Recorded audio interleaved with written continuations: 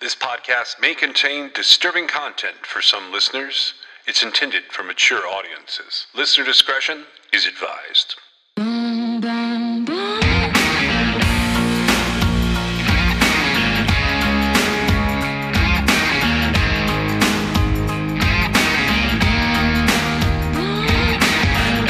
This is True Crime XS.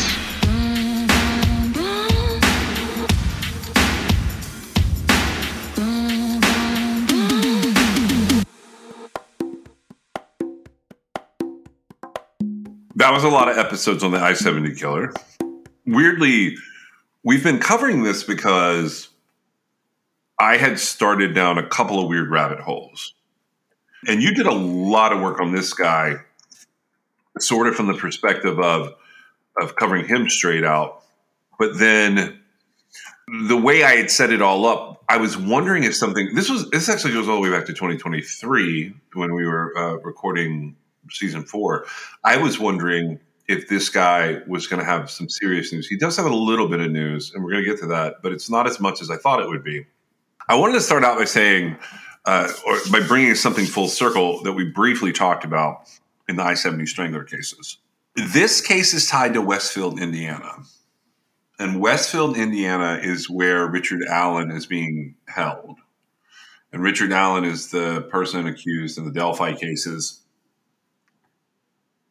A lot of drama went on up to this point with Richard Allen's case.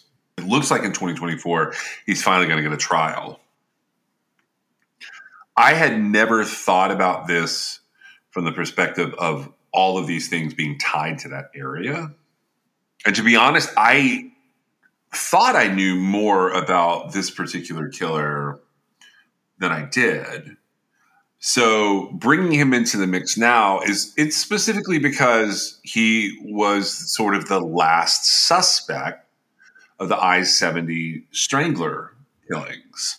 So we talked about Larry, and we sort of, in my opinion, we sort of rule Larry out in some of them related to stabbing versus strangling. Don't you think?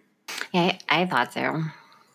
In February of 1998, police get a tip from an Indianapolis resident about a business guy who had been photographed leaving the Vogue Theater with one of the possible I-70 Stranglers victims, a guy named Michael Riley, who we talked about Michael's death. And this guy ends up becoming the prime suspect in the murders of at least 7 men who were killed between 1993 and 1995. If you go look at the I-70 Strangler case now, somehow he gets officially attached to it. This guy has one of the strangest stories, and I don't think anyone has covered it correctly, including all the mainstream media. There are a lot of little blurbs about him that you could read. Even now, there's stuff coming out about him. And I'm not going to really bury the lead on this one. This is Herb Baumeister. And he was born Herbert Richard Baumeister. If you go reading about him, he was born in April of 1947. He's the oldest of 4 children. His dad was a doctor. Specifically, he was an anesthesiologist. Overall, he was reportedly completely normal in childhood until he wasn't. So you can think about that ever how you want to.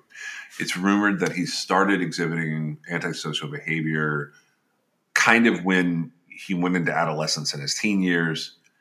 I have read little dribs and drabs where people talk about Herb Baumeister talking about urophilia, which is a paraphilia where people get sexually excited from the sight or the thought or the smell of urine or urination and the sound.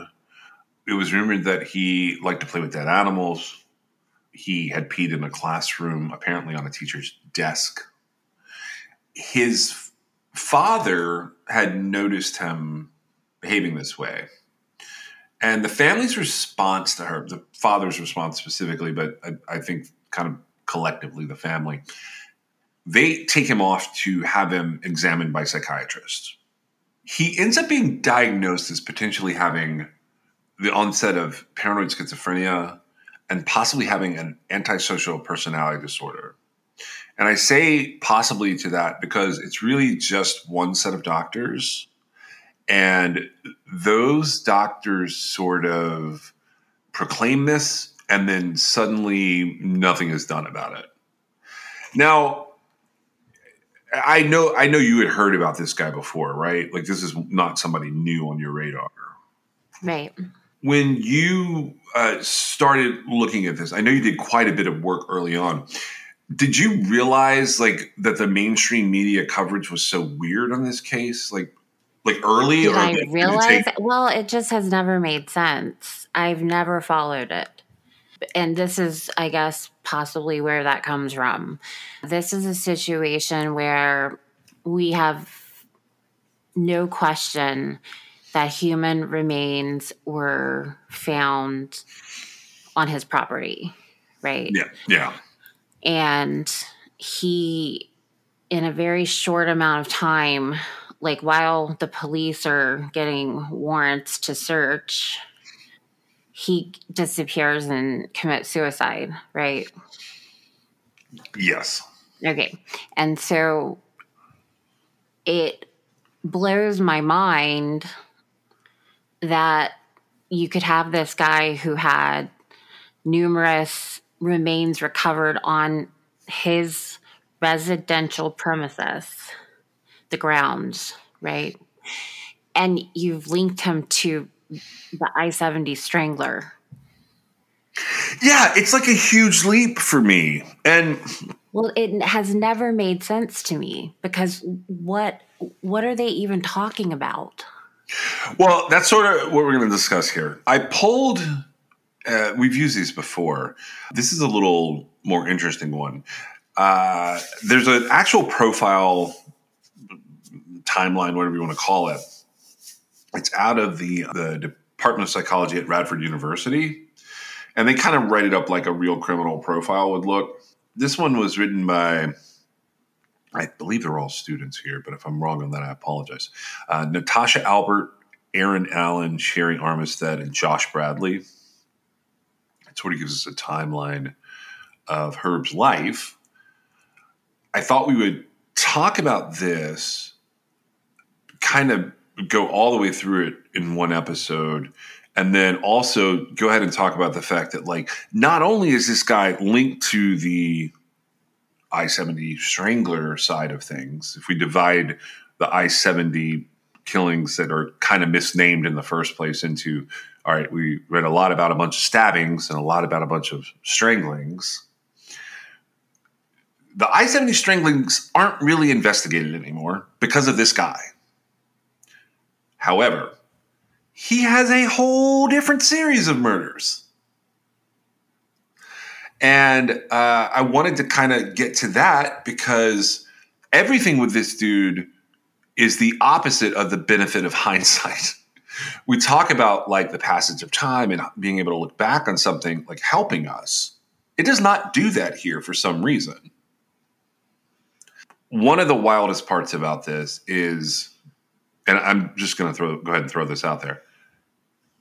With Herb Baumeister, where his case, like, quote, ends, it's actually off the Monin Trail in Indiana. Did you realize that? No, I don't know what that is. So the Monin Trail, there are different parts of this, but the Monin Trail is the bridge where the Delphi murders took place is off one of the Monin Trails. Does that make sense? It's not in the same place. I just thought that was like the weirdest thing. Why? Well, so like Monin High Bridge, Monin Trail, all of these things being they're not connected like really close geographically. I just thought it was interesting that so much takes place in Indiana, and the more I dig into Indiana, the weirder it gets. Okay, so the timeline that we have for Herb Baumeister, and by the way, it starts at the top saying I-70 Strangler with him. Which, right. That sound is exactly what's going on in my head with this. I feel like that they've done, and by they, I mean, this is the Radford profile. They have it in quotes. He has been unofficially designated as the I-70 Strangler, who is different than the I-70 Killer, right? Yeah. And the I-70 Strangler, I can't even make the connection between like his, I would say anybody who was found on his property, 100% they're his victim. Okay. I can't even make the connection between the two. Between Herb Baumeister's remains on the premises and this gigantic leap, not only in proximity, but in time backwards. Yeah. To this I-70 Strangler situation. I was hoping that through researching this, I was going to figure it out. That has not occurred. Right. And not only that, this is one of the rare cases where everything gets more murky the more you clarify. I don't think it's been clarified. Well, no, that's what I mean. Like, you can't actually clarify it. It's sort of the irony of that. I think that it was somebody was like, oh, he must have been the one doing all the I-70 stranglings.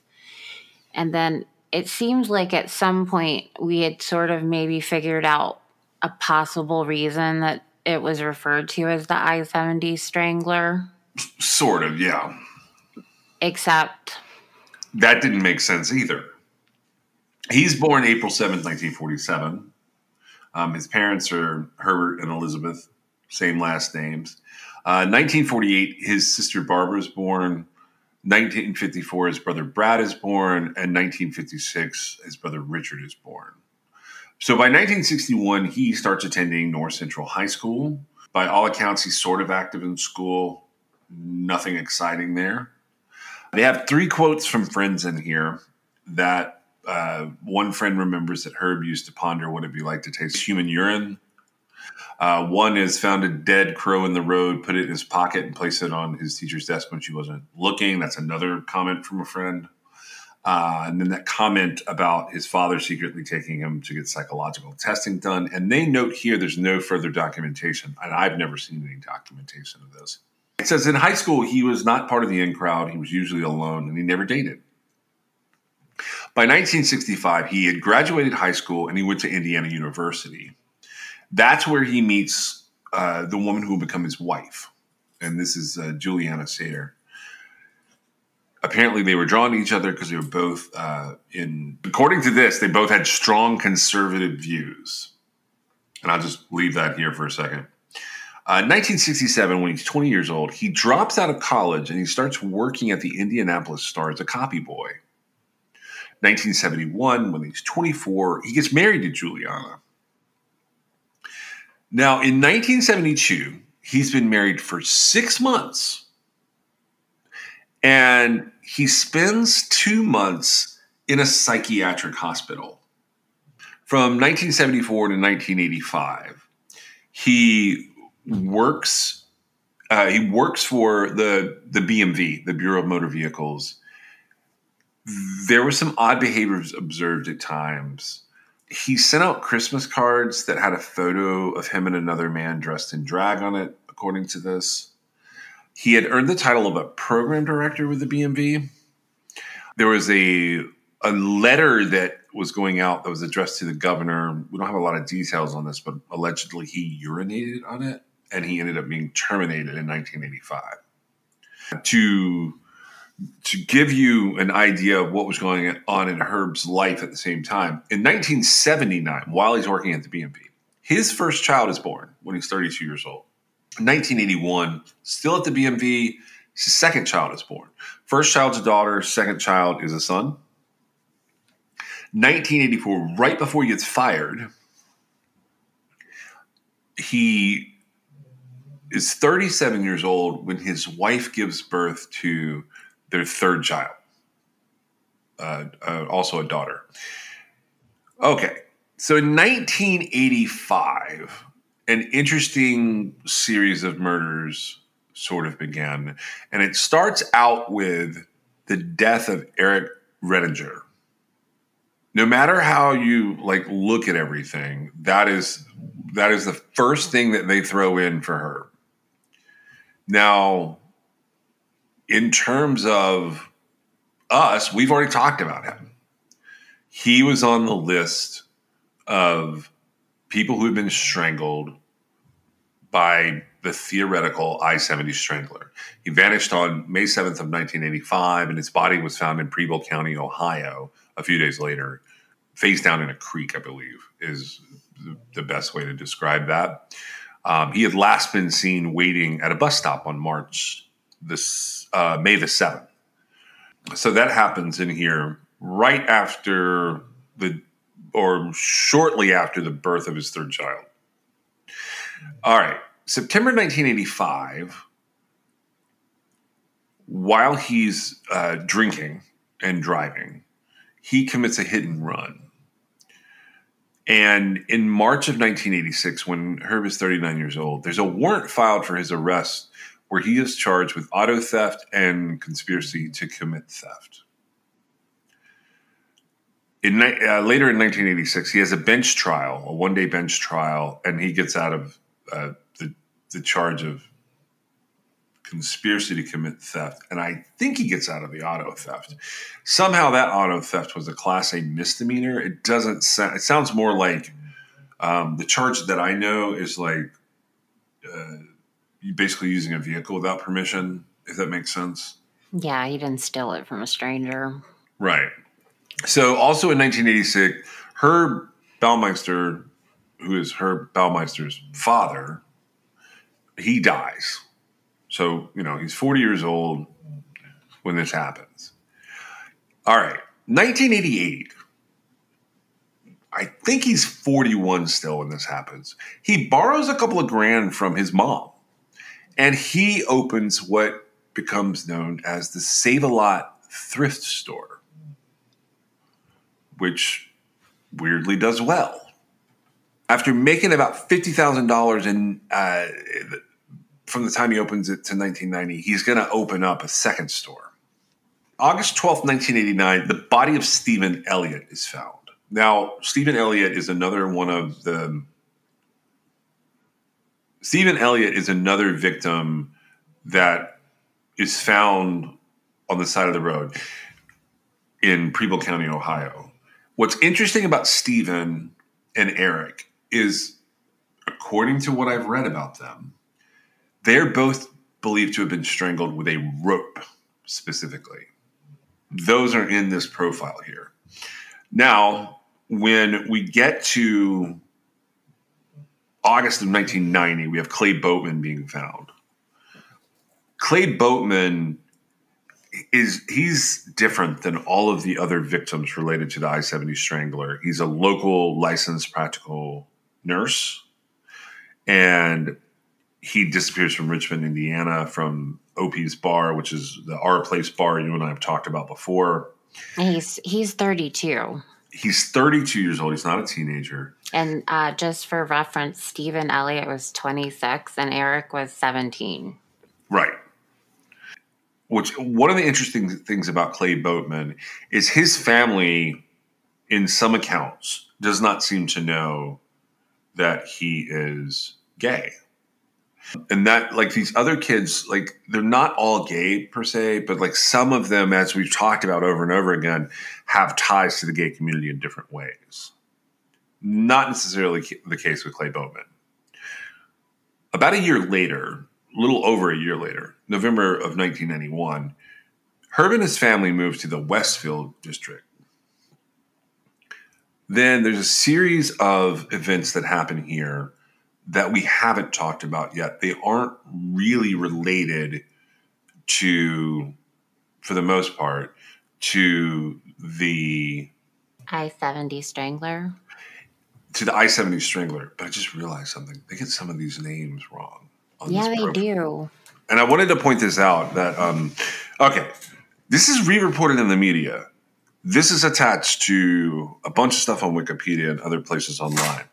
I'm going to roll through this from their perspective, but I'm also going to tell you what's going on here. All right. According to this, the way they wrote it up, May 1993, when Herb is 46, they say that 22-year-old Michael Riley disappears. And that gets repeated a little bit online. However, Michael Riley went missing in May of 1983. It's just a date problem here, but he doesn't link to what we're about to talk about. We've already talked about Michael Riley. He is associated with the I-70 Strangler. In this profile, if you come across it online, unfortunately, that piece of information is incorrect. All right. Now we're going to talk about just a couple of names, and then we're going to tell you sort of what happened with them. This is all happening while Herb is around 46 years old, which, in my opinion, is a little old for a serial killer to be doing what he is alleged to have done here. But we're going to hold off on that. May 28th of 1993, Johnny Bayer, who is a 20-year-old white male, goes missing or is reported missing. In July of 93, 31-year-old Jeffrey Jones, also a white male, is reported missing. In July of 1993, we also have Richard Hamilton, who's a 20-year-old white male, reported missing.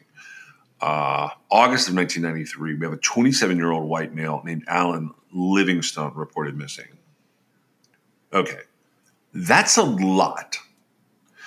You've got 4 guys, and these guys are between the age of 20 and 31. They're all reported missing between the end of May 28th, and August the 6th of 1993. So we have that spurt of 4 guys that go missing.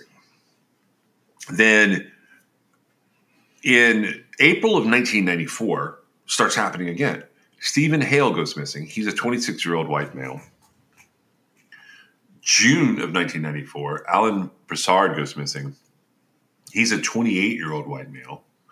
And then Roger Goodlett goes missing. He's 34 years old. He's a 34-year-old white male who goes missing on July 22nd, 1994. At the same time that's going on, in 1994, the Save-A-Lot business begins to not go well. Like they describe it as plunging on here. He's losing money. There are problems in the marriage between Herb and Juliana, his wife. Herb started looking down on his employees. And according to this profile, there were reports of him leaving the store and returning with alcohol in his breath, implying that he was going out drinking. He also gets arrested for drinking and driving in Rochester, Indiana, and he gets sentenced to 3 days in jail and 1 year of probation. Now, in 1994, according to this, his son, Eric, finds a human skeleton in the backyard, and Herb is able to assure his family that it's the remains of a cadaver from his father's medical practice. And his father he was an anesthesiologist, like we said. So he kind of gets the suspicion thrown away a little bit there off of him by his family. But still, that's a suspect thing. You've got bones in the yard. And this is in Westfield, Indiana. The place that they live is called Fox Hollow Farm. I feel like his wife's reaction, which will come up, to that entire situation is very telling. Why do you think it's telling? Well, they bought his explanation. Yeah, so or at least they didn't run screaming from the property. I don't know about you, but if there was a skull found on my property, I would not be buying any explanation that was given, right? No, nor would I be even trying to investigate it. I would turn it over to the cops. Right. And that did not happen. No, it didn't happen. To me, it's very telling that, whether or not they believed what was being said, like this was one of my dad's specimens. He said it was a specimen. Cadavers, yeah. Yes, a dissecting cadaver. Yeah. And so whether or not, even if it were, it's a weird thing to have out in the yard, right? Yeah, okay, to give people a visual image of this, their backyard has some woods to it. Not a forest exactly, but some woods to it. And this is a complete human skeleton that is partially buried in the ground, and it has basically some of the dirt is washed away, so his kid is able to grab a hold of it. Right. And in, human bodies, even dissecting cadavers, they were once people. Right. And it is not, it's not something. Now, granted, he did say it was his father's, but you're not going to find a whole lot of medical doctors who randomly have their dissecting cadavers out in the yard buried, much less having their son taking them. And I guess this was probably 10 years after his dad had died, right? Mm-hmm. Having this out there. Right. There's all kinds of things that come along with how you dispose of a dissecting cadaver when you're done with it. And burying it in the yard is not one of them. Correct. And so to me, it's telling that it was all but brushed off as a completely normal occurrence, which it doesn't really matter what the circumstances are. That is not a normal occurrence. No, it's not at all. There's something you can see his wife talk. I don't know that it's recent. It may be from more towards the late 90s when this was sort of happening, but she's pretty genuine in her explanation, right? Yes. And I think, you poor woman, right? That's what I think to myself, because she just, I don't know if she just blindly looked the other way or what, but even as it's coming out of her mouth, I can't believe she's believing it. Well, I can't believe she would even say it now, right? Even though it's what happened, it's kind of if that's what you're thinking, especially because your child found it. There was more information that should have caused more questions than it did. That should have made everybody panic and call the police. So in case you're aware, if you find bones in your yard, no matter what anyone tells you, panic and call the police. Right, especially if somebody's telling you oh no, this is completely normal. It is not. It's not normal. It is not even remotely normal. But even to this day, or to the point where she was giving interviews about it, she did not see that as a flashing neon red flag. We don't have any more disappearances happening here. We have another incident. Okay, so we have this whole dissecting cadaver skeleton specimen incident in 1994, where Eric finds a human skeleton. August of 1995, Herb goes to a gay bar, and a guy named Tony Harris gets his license plate number. Somewhere, the dots are starting to align in the gay community and with the police related to Herb. It's going to take a minute for that to happen. But in November of 1995, about 3 months after this incident where his license plate number is taken down on his car, the police come to Herb's wife and they say, "We need to talk to you about your husband." And there's a confrontation there where they're trying to get her away from him and get her to talk about him. Doesn't go well.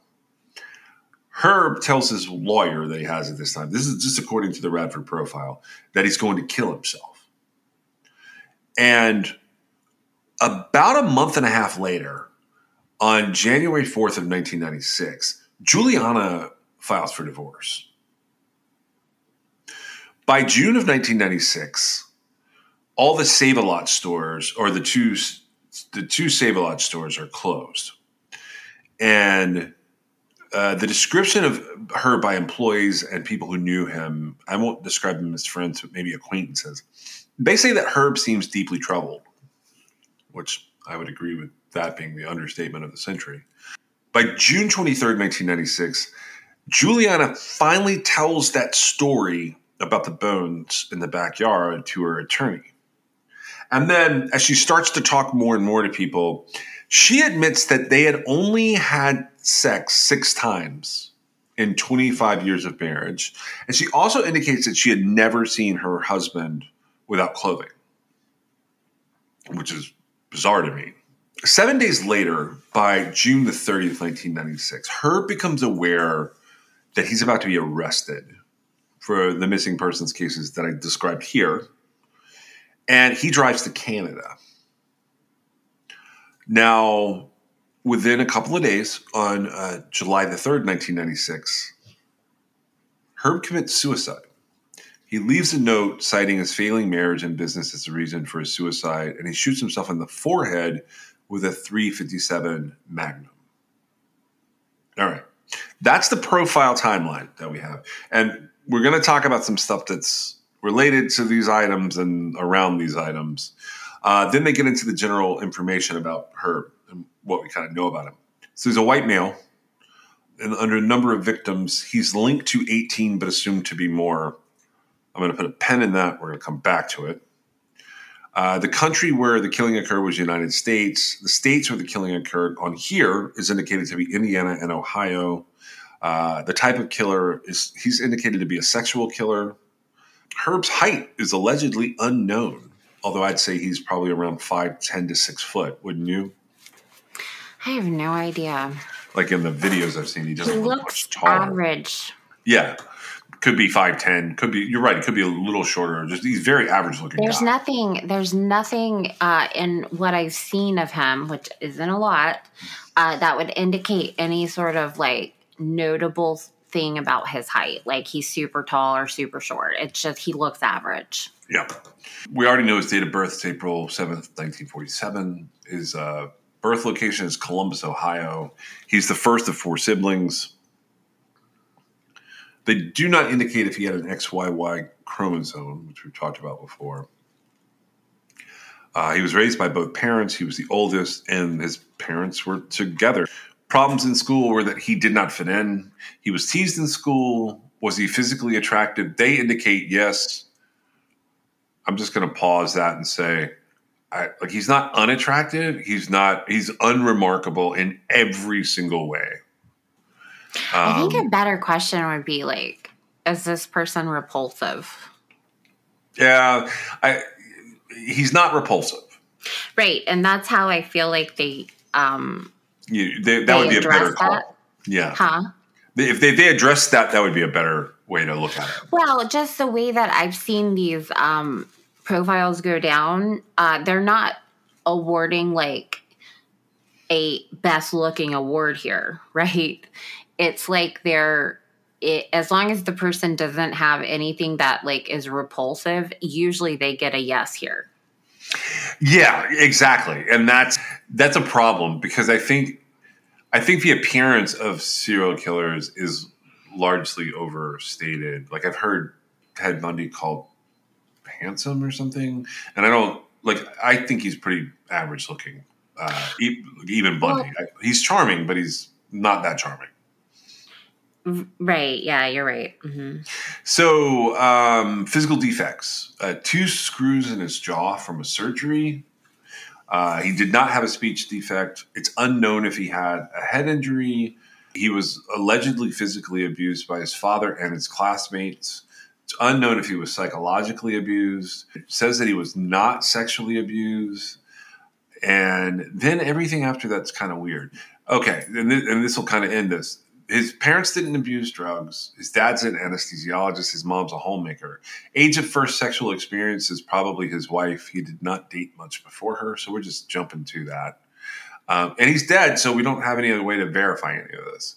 Age when he first had intercourse is probably his wife. So probably his first like sexual experiences and intercourse, according to these kids, are going to be with his wife when he got married.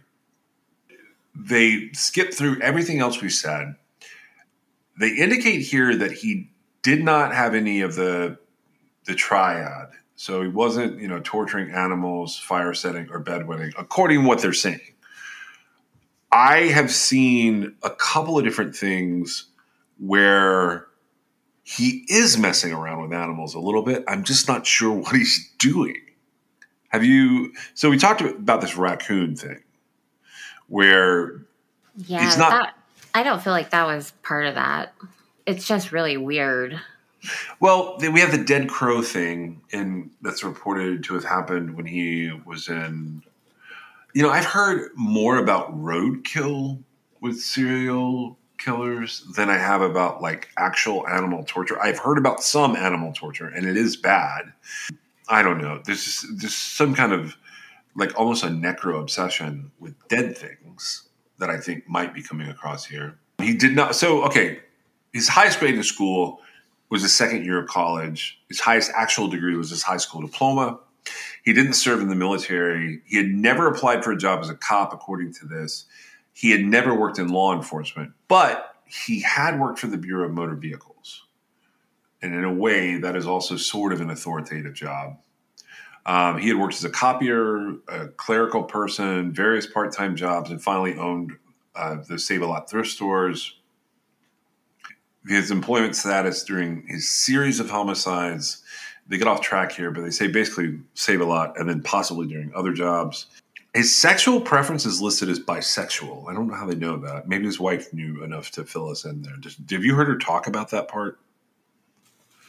The reason that it's said to be bisexual is because there are accounts, at least one, of men who went home with him, right, and they didn't die. Right.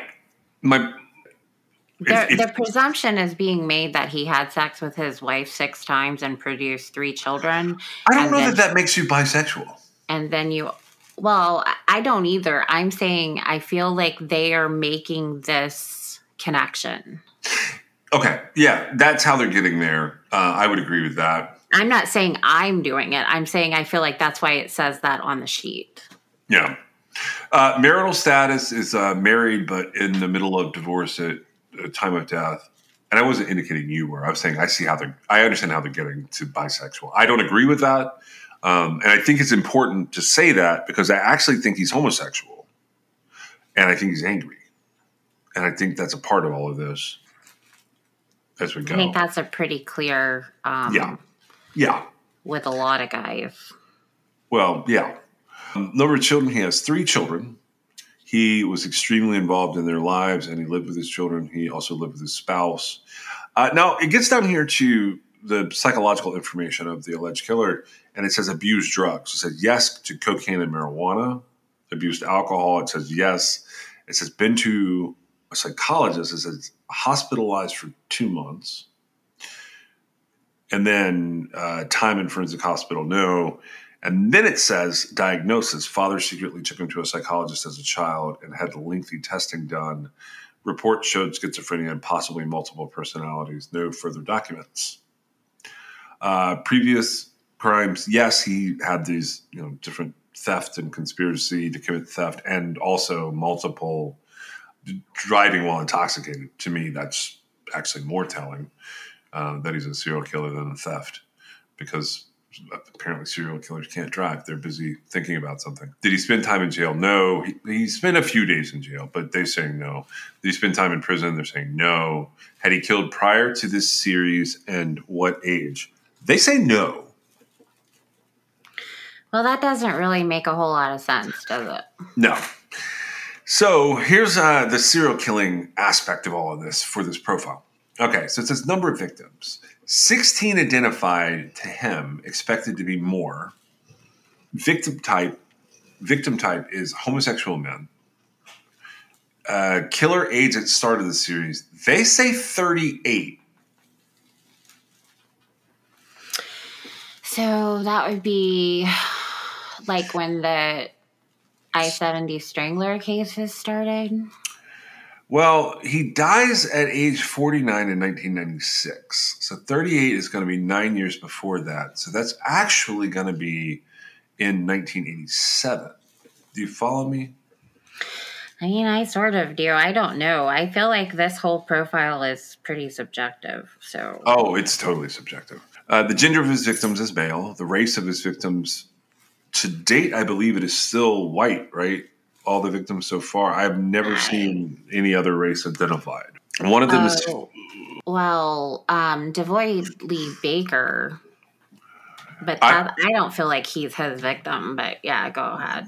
Yeah, I think you and I figured out what happened there. But I don't, it's weird because we do all this work and then record and then wrap things up afterwards and we don't come back around to that. But that one, like, we're bordering on libel if we tell the truth there, as strange as that is. We've got a 15-year-old, 2 17-year-olds, 2 20-year-olds, a 21-year-old, 2 22-year-olds, 3 26-year-olds, a 27-year-old, a 28-year-old, 2 31-year-olds, a 34-year-old, and a 46-year-old. I'm going to come back to that list of ages in just a second. Method of killing was strangulation. The type of killer is he's an organized lust killer. How close did the killer live to victims is unknown. Did killing occur in the home of the victim? No. And this question is interesting. Did the killing occur in the home of the killer? They're saying yes. It did. Okay. That's interesting for the number of victims that they're talking about. And then I'm not arguing with it. I'm just saying that's interesting. Why would he then dispose of them the way he was disposing of some of them? Well, I don't know that was a blanket. I see what you're saying. Yeah. It may mean that they just think he killed a couple of them there, which I would agree with, and we're getting there. Did he use a weapon? It says no weapon. I think that ropes count as weapon, but that's just me. Behavior during the crimes. Did he rape anyone? It says no, but they had mutual sex. Did he torture his victims? The answer is he strangled them. Did he stalk his victims? They say no. Was there overkill? They say he burned them after death. Was it quick and efficient? No. Did he use a blindfold? No. Did he bind the victims? They say yes with handcuffs. The post-mortem behavior, the after-death behavior, they ask, did he have sex with the body? Did he mutilate the body? Eat, drink, pose the body? Did he take any part of the body or personal items? Did he rob the victim or the location? And the answer to all of those for Herb Baumeister is a no. Now we get into disposal as we kind of wind down this piece of paper here. Were they left at the scene with no attempt to hide? They say yes. And then they say they used his bones as gravel for his yard, which we haven't really said to people yet, but we kind of indicated there are bones buried there. So that's kind of a spoiler. Sorry. Did he leave it at the scene hidden? They say yes. He put some of the bones down a creek at his residence. And then were any of them left at the scene burned? And they say buried. And they say yes. He buried them in a burn pile. Was there bodies that were moved with no attempt to hide? They say no. Were there bodies that were moved and buried? They say no. And were they cut up and disposed of? They say no. And were there bodies that he took home? They say no. And then, so the date that the killer was arrested is not applicable. He committed suicide before he could be arrested. So everything else goes out the window. And that is July 3rd of 1996. Okay. So the way that you'll come across Herb is he is identified as being responsible for what are known as the Fox Hollow Farm killings. Do you think that's accurate? Yes. Okay. So, with Herb and his whole shenanigans here, what had been happening in his reality leading up to his death was the police had realized that Herb had been calling himself aliases and sneaking around gay bars. Now, according to the Marion County Sheriff's Department, they had been looking for particular height, weight, age men in the Indianapolis area to connect to some different homicides. And it sort of comes out a much, much longer time later that there was some different levels of photography and video that had come to their attention. It wasn't the greatest quality on the planet, but it had indicated to them that they might have some images of their suspect. Now, Herb lines up with that in terms of the victims that we're talking about sort of at the end. Okay, so I want to talk about them for a minute. Between June 24th, 1996 and Herb's death, investigators, after speaking with the attorney Juliana's attorney basically says, you have to tell the cops about those bones. Remember that, like, we told you guys to tell people in panic. Well, that attorney told her to tell people in panic. So she did it. The cops come out. They start digging around. What is wild about these bones is what we know of it starts the night of June 23rd, 1996 into June 24th, 1996. In 2023, they're still finding bones at this location. I cannot restate that enough.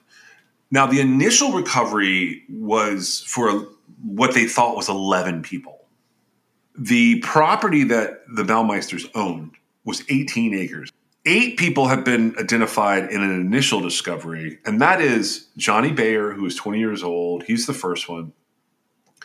Jeff Jones is 31. He went missing in July 1993. He's the second identified person.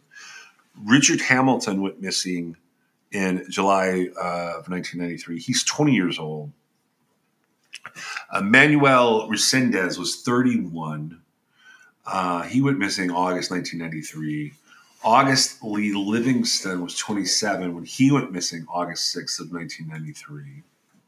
He was recovered in the first go-round, but he was not identified. Alan Livingston was not identified until, I think, October of 2023. Does that sound right? Yes, I think so. Okay. I've seen pictures of him, I'd seen them circulating kind of over the holidays and stuff, where they were glad he could be sort of identified and put to rest. Stephen Hale was 28 when he went missing in April of 94. Alan Broussard, we talked about, he was 28 when he went missing in June of 1994. And Roger Goodlett was 33 when he went missing. Now, they add another guy in there whose jacket was found at Herb's residence, and that's Mike Keim.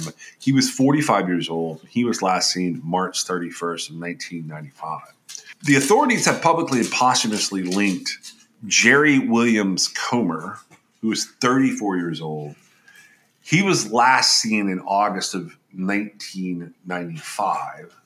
His vehicle was found abandoned at the mall, and that was after his disappearance. And he fit the profile, but he hasn't been recovered from the residence. So I don't know, he's just kind of on that list. But let's just look at that for a second. So that's Johnny, Jeff, Richard, Manuel, Alan, Stephen, Alan, Roger, Michael, and Jerry. That's 10. Okay? Right. Okay, how are we splitting the hairs here? Are we giving Larry Eiler all the stabbing victims from the I-70 Strangler, and everybody that has a rope goes to Herb? I don't know. I'm pretty confident Herb never stabbed anybody. Yeah, no, I agree with that. I don't think he stabbed anybody. The thing that I can't wrap my head around is, like, how are they, like, when the cops look at this, what did they go? It's these 16 people, it's these 18 people, because the numbers are all over the place. In fact, his reported body count is 11 to 25 plus. I can't figure out. Okay, I want to be clear about what you just said about the guy whose car was found in the mall parking lot. Yeah. That's weird because that's like he went missing from the mall, right? Yeah. Okay. Baumeister did not kidnap anybody. They went with him willingly. Right. And each and every time, and he had encounters with at least one, probably more than one person that didn't end up dying. I don't feel like he was a organized lust killer. I feel like they've missed the boat on that. I don't feel like he was sexually motivated. I feel like his sexual relationships provided an opportunity, but I don't think that was what was driving him. I think that he was kind of pushing the limits, and ultimately the people that he killed, I think he killed them because he could. I could see that. Like, but you're not going to have a whole bunch of missing people that like weren't last seen at a club, right? That are going to end up being this guy's victims. He did not take people. Well, I mean, I could see him meeting people a couple of different ways, but so I'll say this. I agree with what you're saying. I don't think it necessarily had to just have been a gay bar. But You're right. But like he was in a situation where the person went willingly with him. Right. So however that worked back then, right? Yeah, there was nothing about what he was doing. Not just went willingly with him, knew they were going to have sex with him. It was a hookup. And yeah, this was essentially casual sex. It just ended with death. Now, the reason we know that is because in the course of all this happening, a guy that went home with him had an experience that he found to be odd, especially in light of the situation where some of his acquaintances had disappeared, right? Even some of his friends, I think. And basically, we have a guy who comes forward and he tells detectives about his consensual experience with this guy. And that is initially what leads them to have her be a suspect to begin with. And it's actually quite a leap, but it's not wrong. Yeah. So have you narrowed down exactly what happened there in your opinion? I know what happened there. He thought it was weird. And so he came forward, but he didn't have enough identifying information, not to mention the fact that like there was no crime committed against him, right? This was all consensual. What happened was he had choked the guy in the process and he pretended to pass out. And so the guy let up, right? Yeah. And once he let up, he made like a big joke out of it. The victim did. And well, he wasn't really the victim, but he wasn't hurt. He was about to be a victim. Well, yeah, I think that's what was happening there. The guy is being choked and then he plays it off. Right. And I don't know what transpired in his mind, but he just has her taken back to where they had met up. And for whatever reason, at some point in time, he says, hey, this is weird. I wonder if my encounter could be something to do with some of my acquaintances that have gone missing. That's the story, right? It's Yeah. weird. It's a little bit of a stretch, but perhaps it was so weird and so isolated at that point in time that, he made the connection legitimately.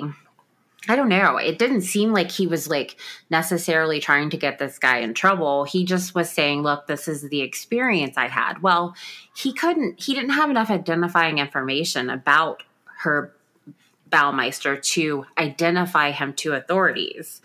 All he could do was give them descriptions of the various things. Well, at some point in time, he ends up, I believe, so he goes back to Opie's or wherever it was that they hooked up, and he waited to see if he came back, right? And in the meantime, he was trying to see if they were looking to see if he could identify the property, I believe. Well, okay, so I've read a couple different stories about how this happened. So Our Place is one of the places, and Brothers Bar was another place. Have you read about Virgil Vandegrift and how he kind of gets into this mix? Who? Virgil Vandegrift. Who's that? So he's a private investigator, and he started a private investigations firm in Indianapolis in 1982. Now, he pops up in the mainstream media, which is the only reason that I'm mentioning him here. So he basically was contacted by Alan Broussard's mom in 1994.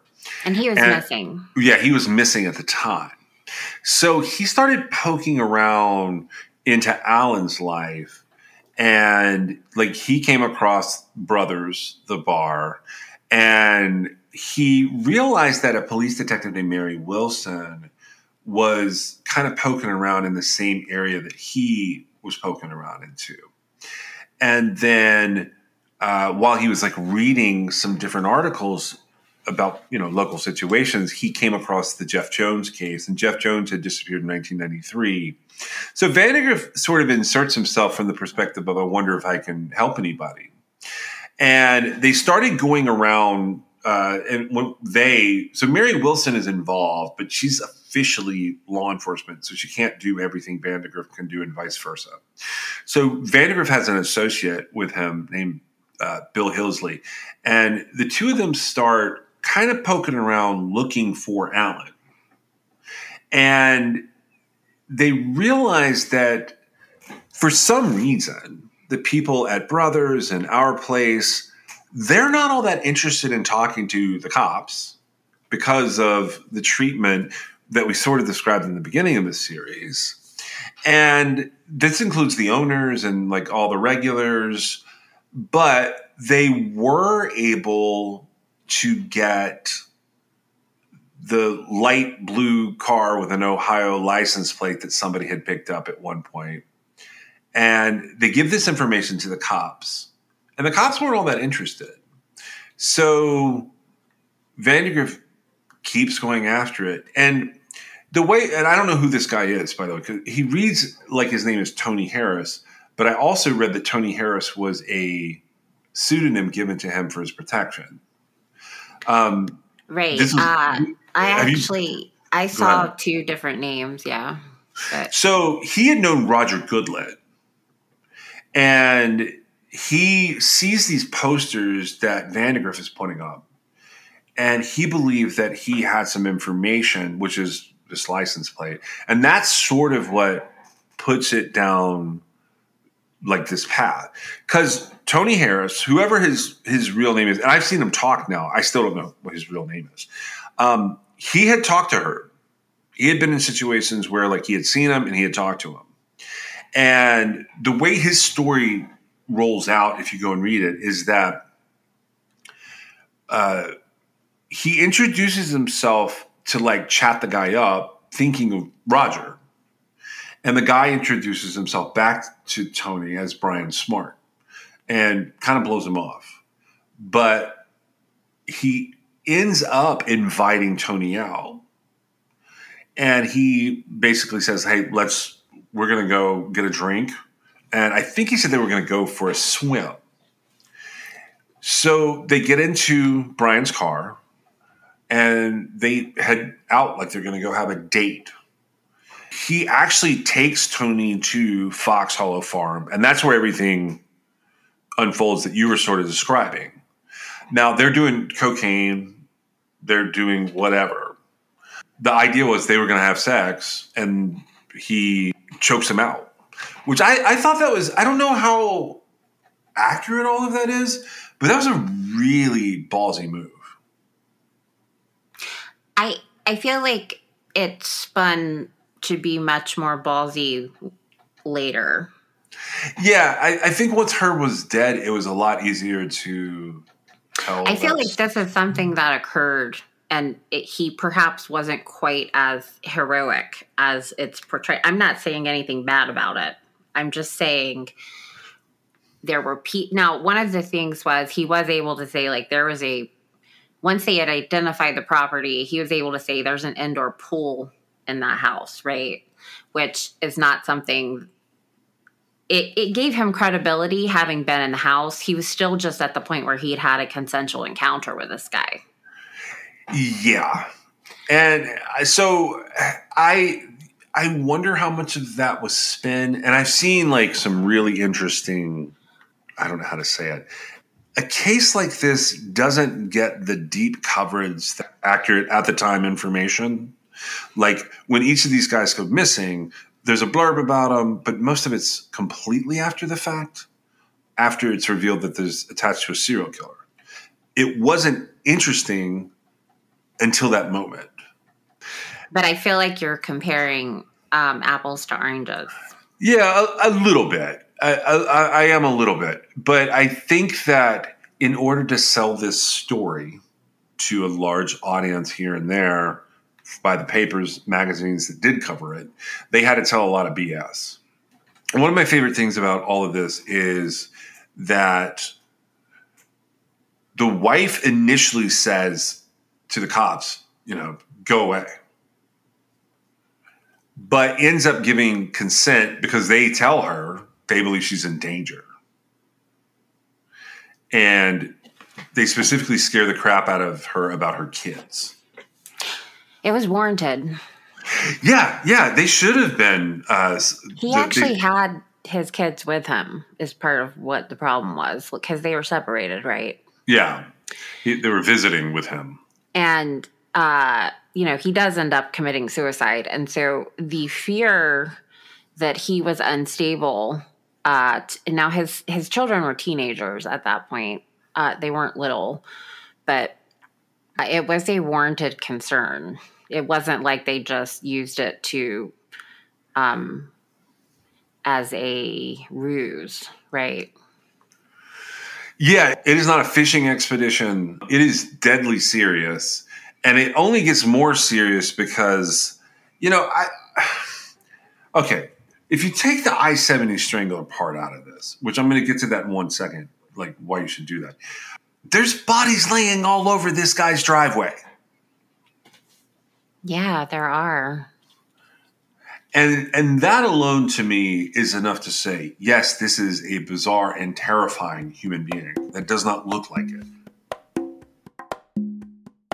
Thank you so much for listening today.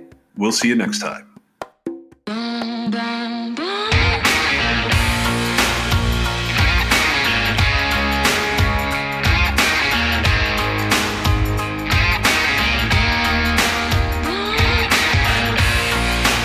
This is True Crime XS.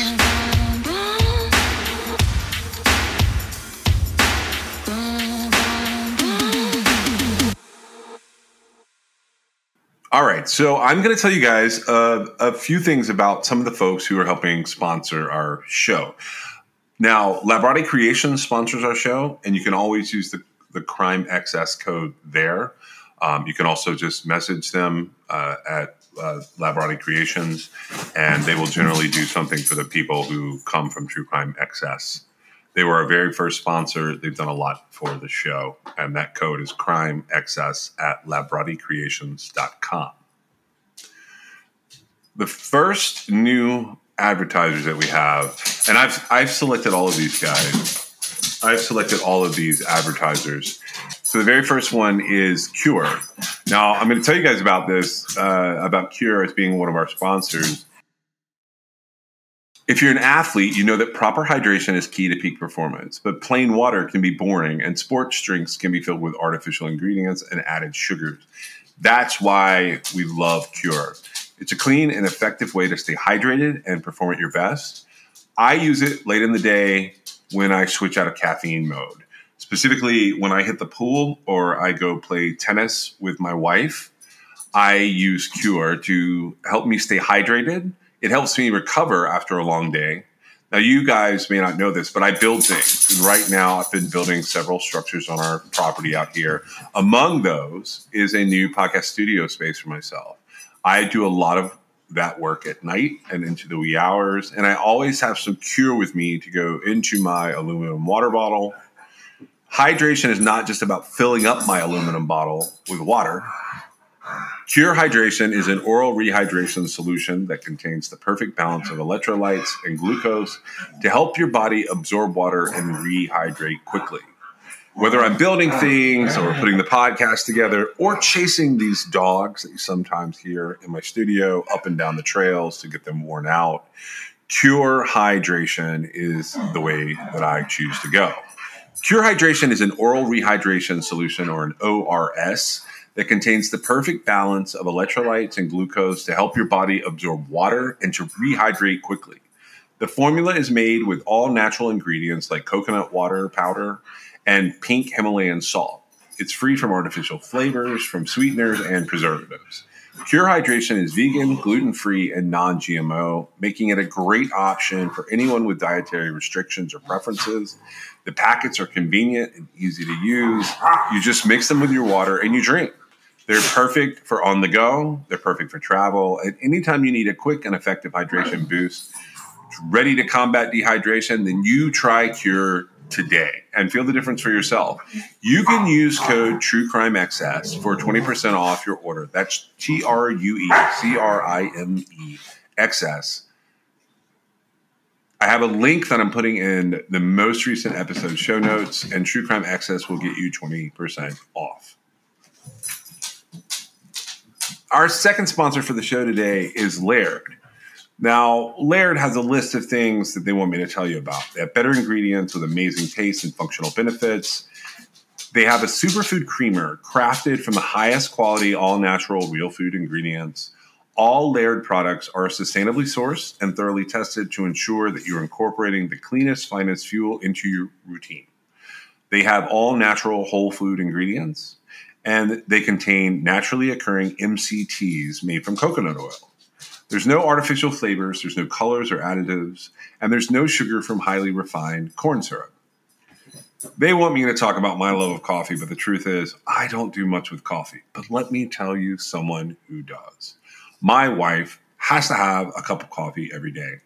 Now, I've fallen off recently, but one of the big things that I've done since the beginning of our relationship is she used to go and get a Starbucks every morning.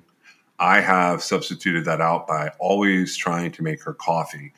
It's not going to be every single day of time from when I met her, but for the most part, almost every day, I make her coffee. I put her creamers together, and I make sure that she has a good way to start her day. So with Laird, he started experimenting with his morning ritual almost 2 decades ago. He found that when he started adding fats to his morning cup, like coconut oil, he had amazing energy throughout the rest of his day. He gradually perfected this recipe for an epic cup of fuel, and he began sharing it with his friends in the surf community. I'm an ocean guy, so I saw this item and I was like, okay, we're going to try this one out. Are you ready to feel more energized, more focused, and supported? Go to lairdsuperfood.com and add nourishing plant-based foods to fuel you from sunrise to sunset. And you can use our promo code at checkout to save 15% off your purchase today. Our offer code for this for Laird is going to be True Crime XS. Pretty much everywhere except for Love Body Creations. If you use True Crime XS, that will get you, at Laird, it'll get you 15% off. At some of the other places, they'll get you 20% off. I'm going to tell you about two more sponsors today. So the first one is, the third one is Liquid IV. So let's talk about the real reasons that you need to hydrate. Late night TV binging, back-to-back Zoom meetings, going on a walk with your friends. Everyday hydration is not just for high-energy athletic endeavors. Liquid IV is the #1 powdered hydration brand in America. It's now available in sugar-free. This is years in the making, but Hydration Multiplier Sugar-Free uses a proprietary zero-sugar hydration solution with no artificial sweeteners. It's got 3 times the electrolytes of the leading sports drink, but it's also got 8 vitamins and nutrients for everyday wellness. Liquid IV hydrates 2 times faster than water alone. Keep your daily routine exciting with 3 new flavors. They've got white peach, green grape, and lemon lime. I love all of these flavors, but I think that my favorite is probably the green grape. White peach I use as the secondary flavor, and lemon lime I leave here for my kids and my wife. Liquid IV believes that equitable access to clean and abundant water is the foundation of a healthier world. They also partner with leading organizations to fund and foster innovative solutions that help communities protect both their water and their futures. To date, Liquid IV has donated over 39 million servings in 50-plus countries around the world. You can get 20% off when you grab your Liquid IV Hydration Multiplier Sugar-Free or any other variant at liquidiv.com and use code TrueCrimeXS at checkout. That's 20% off anything you order when you shop Better Hydration today using promo code TrueCrimeXS at liquidiv.com. And the last sponsor I want to tell you about is Zencastr. We are part of Zencastr's creative network. We've been using Zencastr since about midway into our first season. Meg and I experimented with a lot of different ways to put the podcast together. And the truth is, Zencastr was an integral ingredient to us being able to bring you this show. It's so easy. It's now super easy. You can record a podcast with Zencastr. You can log in using your browser and you start recording a high quality podcast right away. You can record studio quality sound and up to 4K video with your guest. You get to feel a sense of zen knowing that Zencastr's multi-layered backups ensure you will always have your recordings in the highest quality, even if the connection is unstable.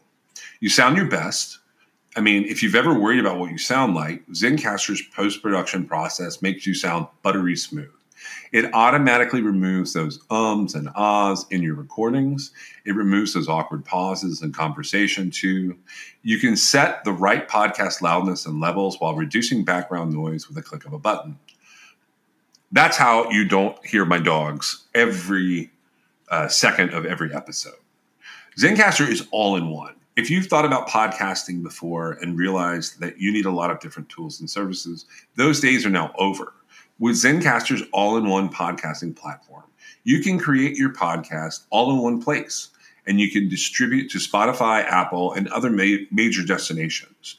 Just go to zencastr.com/pricing and use my code TrueCrimeXS, and you're going to get 30% off your first month of any Zencastr paid plan. You can also check out the other plans they have available. I want you to have the same easy experiences that I do for all my podcasting and content needs. So zencastr.com/pricing. The offer code is TrueCrimeXS, and it's time for you to share your story today.